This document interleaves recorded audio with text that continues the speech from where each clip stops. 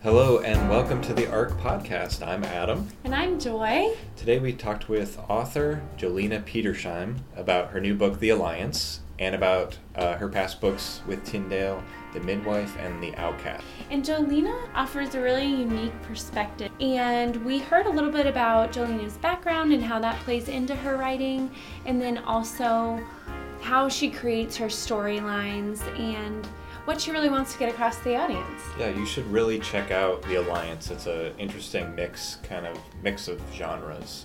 So if you're interested in fiction and you've shied away from things like Amish or Mennonite fiction, this is unique. So go check it out. Go to her website, jolinapetersheim.com, or at tyndale.com just to learn more about it.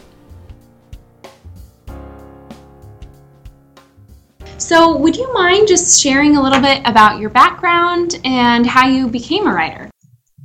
Sure. I grew up in a conservative Mennonite family, but weren't typical Mennonites. We moved from Lancaster, Pennsylvania, where I was born, when I was 3, and we moved to Tennessee area. My dad loved songwriting, and he also felt God was calling us to Tennessee, so it was a perfect fit. And my parents worked really hard just to kind of get us established. And throughout that all, my mom always read to me, and my teachers just poured into me, and I fell in love with the written word and decided to be a writer at a young age. I think Anne of Green Gables series really was very influential. It's for a lot of girls. And I just started writing, probably wrote my first novel when I was about 6th grade, but nobody will ever see that as the next 4 or 5 after that. I started writing The Outcast, my debut, when I came back from England. I was over there with my best friend and another friend, and we were kind of backpacking for a little bit. And this tall gentleman on a bus in the London Underground and in a bus, he told me he was connected with a woman we were staying with, and he kind of spoke into my life and said that I would give up the novel I was currently working on and begin to work on another one, and this one would be divinely inspired. And he was a stranger, so I didn't take his words too much to heart. But when I came home, I felt like that was the novel I was supposed to be working on. So I put the other one in the drawer, and The Outcast just was written within 6 months. It was just an intense, beautiful time.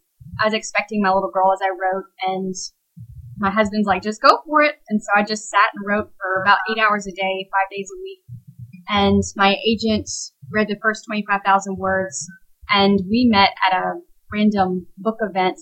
And he asked me to send the first 25,000 words, so I did. And he said he wanted the novel, so that's how I got an agent too. It was just, God definitely helped me every step of the way. It was incredible. It's a beautiful thing to hear when dreams come true. So many of us, when we're children, have aspirations that, they may be molded into careers or decades of our lives later, but to say, I want to be a writer, and then to actually become one is fantastic.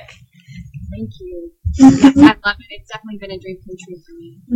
Mm-hmm. So your first book was The Outcast, and then you had The Midwife that came out later, and then now The Alliance. And all 3 books kind of have this theme of this closed-off Mennonite community or family interacting with kind of the outside world. You visit that idea in each of those novels. Why do you think you keep returning to that idea? It's so interesting that you'd ask that. I never thought I'd write about the Mennonite culture. I don't really gravitate toward Amish fiction or bonnet fiction as a reader, and I read very, very voraciously. But when this story with The Outcast was kind of told to me, and it was a nonfiction true story, and I decided to turn it into fiction, and then from that, this whole world kind of opened up. And The Midwife is a story about a mother who risks everything to save a child who's not genetically hers, and I imagined her in this kind of cloistered open house, which is a home for unwed mothers, hiding there and hiding her secrets after having given a child up who she had saved. And then with The Alliance, that was kind of a personal journey of mine as well. Just having been raised in an apocalyptically minded family, I wondered, what would happen if society broke down? I knew my dad would adhere to his pacifist beliefs and by not taking up arms to defend us, and he would trust God to defend us. And I wondered what that would look like if survivalism means taking up arms to defend yourself, as shown in the trailer. and yet you don't do that. Like, you really just have to completely surrender and trust God to protect you and your family. Mm-hmm. And it sounds like, Jolina, you were raised with a Mennonite background. Is that something your family practices now? And you relocated, correct, from Tennessee? We went from Tennessee to Wisconsin, and now we're back in Tennessee. So yes, we've relocated. It's definitely a journey for us, but glad we had that experience in Wisconsin. But we desperately miss family. At this stage of life with 2 little ones, they're definitely needed. But we never were raised Mennonite in the fact that we just were Christians. We didn't go to a Mennonite church. My parents did before we moved to Tennessee from Pennsylvania. But when we moved here, the New Order Mennonite churches weren't as prevalent as they were in Pennsylvania. Mm-hmm. And so we just went to a different church. But we always stayed very close with a community in Kentucky. They were Old Order Mennonites. And my family just, I guess, really adheres to this simple living aspects, like doing gardens. In Wisconsin, we had a big garden and a farm and a lot of acreage, and that's what we want to do here now. And working together as a family, tackling big projects. Just yesterday, my husband and his father and brother-in-law, they all worked together, like pouring a big cement slab that's like 600 yards long for my husband's warehouse. So that's kind of like, I told my sister-in-law, it's like a barn raising. Yes. So we adhere to those kind of ideas and kind of independent thinking and entrepreneurship, but just, mainly Christian-based and just, loving the Lord. Mm-hmm. Now, when I first heard about the Alliance, it was probably last fall, and I immediately wanted to read it because I've read a lot of kind of apocalyptic or science fiction or dystopian fiction in my days. That's kind of an area that I read a lot of. But this is pretty unique because of the setting. Just for our listeners, can you kind of tell a little bit about the plot of the book without giving away any spoilers? I imagined when this story first kind of came about, my husband and I went to visit a community in Montana, and they were kind of a hybrid between the Amish and the Mennonites, and they had this big community all built out of logs in the valley of a Montana, like right next to the mountains, and everything was built out of log, which is kind of unusual because most Mennonite communities are farming related, and this was log cabin related. Like, they used their cabins as replicas that they could show and be sold and all of that. So we saw this community. I saw the dry goods store at the end of the lane, the highway running past it, and I imagined this yellow plane crashing into the field out front, and the mountains overhead, and all of this just collision, just a cataclysmic event. And I knew an EMP just because, we kind of knew all about the EMP and Y2K and all of that growing up. And so I imagined this EMP going off and settling civilization back hundreds of years in seconds. And I thought, how does this community survive? Initially, they would be fine. They are really self-reliant. They have food. They have the dry goods store. And yet people will also know that they have the knowledge that would be alluring, attractive to the Englishers. They have the knowledge of self-sufficiency, and they have the food, so they would want to come to them as well. And then you have the crisis of belief. Like, do they take up arms to defend themselves, to defend what they have, or do they trust God to protect them and to provide for them and their families? So and when the plane crashes, the yellow plane, that is Moses Hughes. He's a hardened military pilot. And when he crashes there, Leora and some other loggers on the property, they rescue him, take him out of the plane. He has minor injuries. And because of his military background, he understands what's taking place when all the electricity is shut down and his plane crashes. And he tells them, look, you need to get prepared. They're going to come for your food. And so, that's kind of where it kind of took off from there. Mm-hmm. And it seems like in the book, you do a great job of developing the characters. So it focuses a little bit less on the destruction of the world, but more on the internal dialogue and conflict that each of the characters have. Why did you choose to do it that way versus a little bit more like the typical apocalyptic novel? I believe because I wanted to explore just the crisis of belief and how our beliefs are tested. Kind of, it's an internal warring inside of us. And I believe all of us as Christians and even non-believers have experienced some kind of crisis of belief when we're faced with a cataclysmic event, whether it's a health crisis or, the crisis of the world right now and just so much upheaval and economic crisis. And it's just like, wow, how do you go on? Like, where's God in the midst of this crisis? And so I kind of wanted to explore that through the two different perspectives of a pacifist and a soldier. And the pacifist, of course, is Leora Ebersol, and the soldier is Moses Hughes, and just kind of take their two different viewpoints. And I love first-person perspective because I feel it really allows you to get to know the characters at an intimate level and just kind of look at their thoughts and all of that as they're kind of facing this cataclysmic event from two different belief systems. Mm-hmm. So I'm curious, was this like the idea of an event like an EMP or something, is that something that you've thought about a lot in your life, or is this like something that you just came up with for the book? I haven't thought about it too much. I know when I was 14, that was when Y2K happened, and my dad had a lot of food stored up in the basement. I remember them going to the grocery stores and putting up canned goods, and we had rice and flour and all of that stored in the basement. And my husband actually works with, they call them preppers, people who store up food, just with he's like a food storage business. And so he works a lot with them. And yet I think we both have come to the place where we just have to trust God. Like, you can't do everything. We've got two little girls, and of course as parents we want to protect them as much as possible. And yet the real truth is that we can't protect them, only God can. And that doesn't mean we won't experience pain. That doesn't mean, bad things won't happen, but we can always trust the will of the Father for us. Mm-hmm. Makes me kind of rethink things. We're in the suburbs here that's kind of densely populated, and we have a Target nearby, and that's about it. So maybe I should start storing up some canned goods. Yeah, it's true. Jolina, what would you say are some of the more biblical themes in the book? Now, of course, it's fiction, so it's not like an expository teaching book, but I'm sure the characters learn along the way and see the hand of God. What would some of those themes be? Well, really overcoming fear with faith and just trusting that God is good regardless of what we're faced with. And that was just really the largest one for me. And Leora Ebersol in the story, she really struggles with wanting to control her family and control her environment because so much around her has crumbled already. And she's kind of stuffed her emotions, stuffed everything, just because she's already in survival mode when the EMP happens.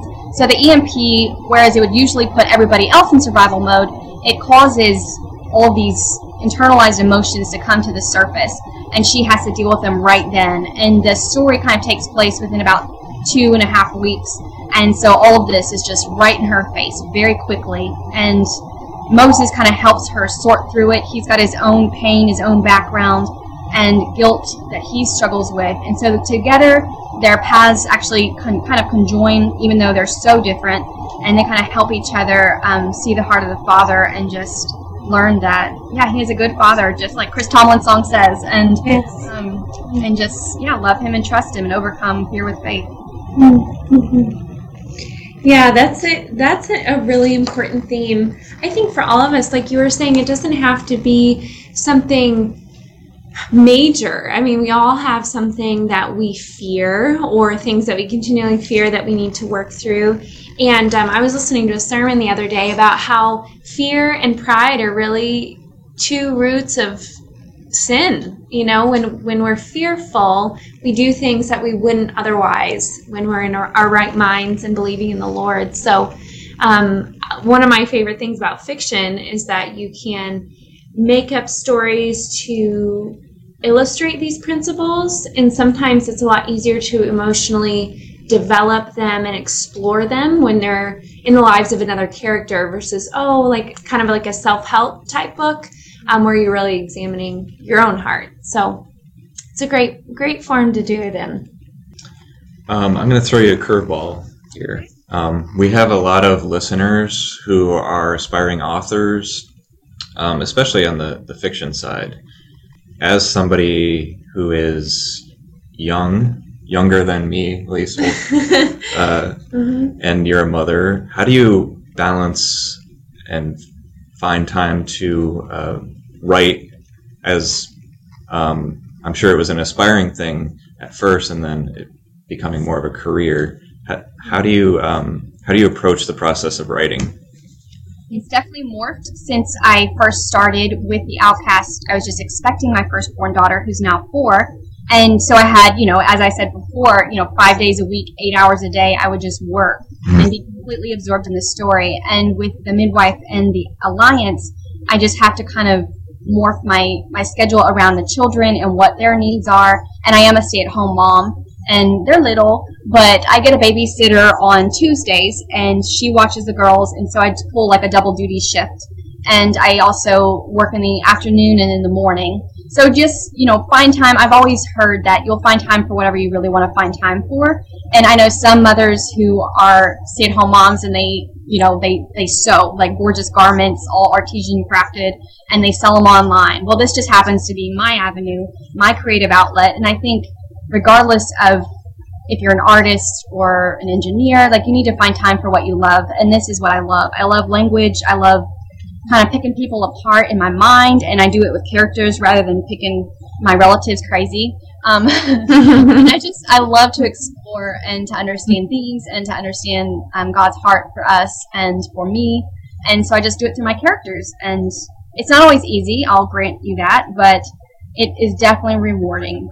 And I'm so glad I get to do this. Mm-hmm. When you set out to write a new story, do you start with the characters first or the general story, or do you pick themes and then go from there? Do you have a specific way that you do it, or is it different every time? It's a little bit different. I usually know where the story's going to end up, or at least like a large image in my mind. Like with the Outcast, I kind of knew about the genetic issue with the twins, and just, you'll have to read the story to kind of know, but there's a big kind of twist there. And the midwife, I read a story about Mary Beth Whitehead, who gave her child up for adoption, and the parents were like fighting over it, and this whole thing. So that was the gist of the midwife. I just kind of explored that from a fictional perspective.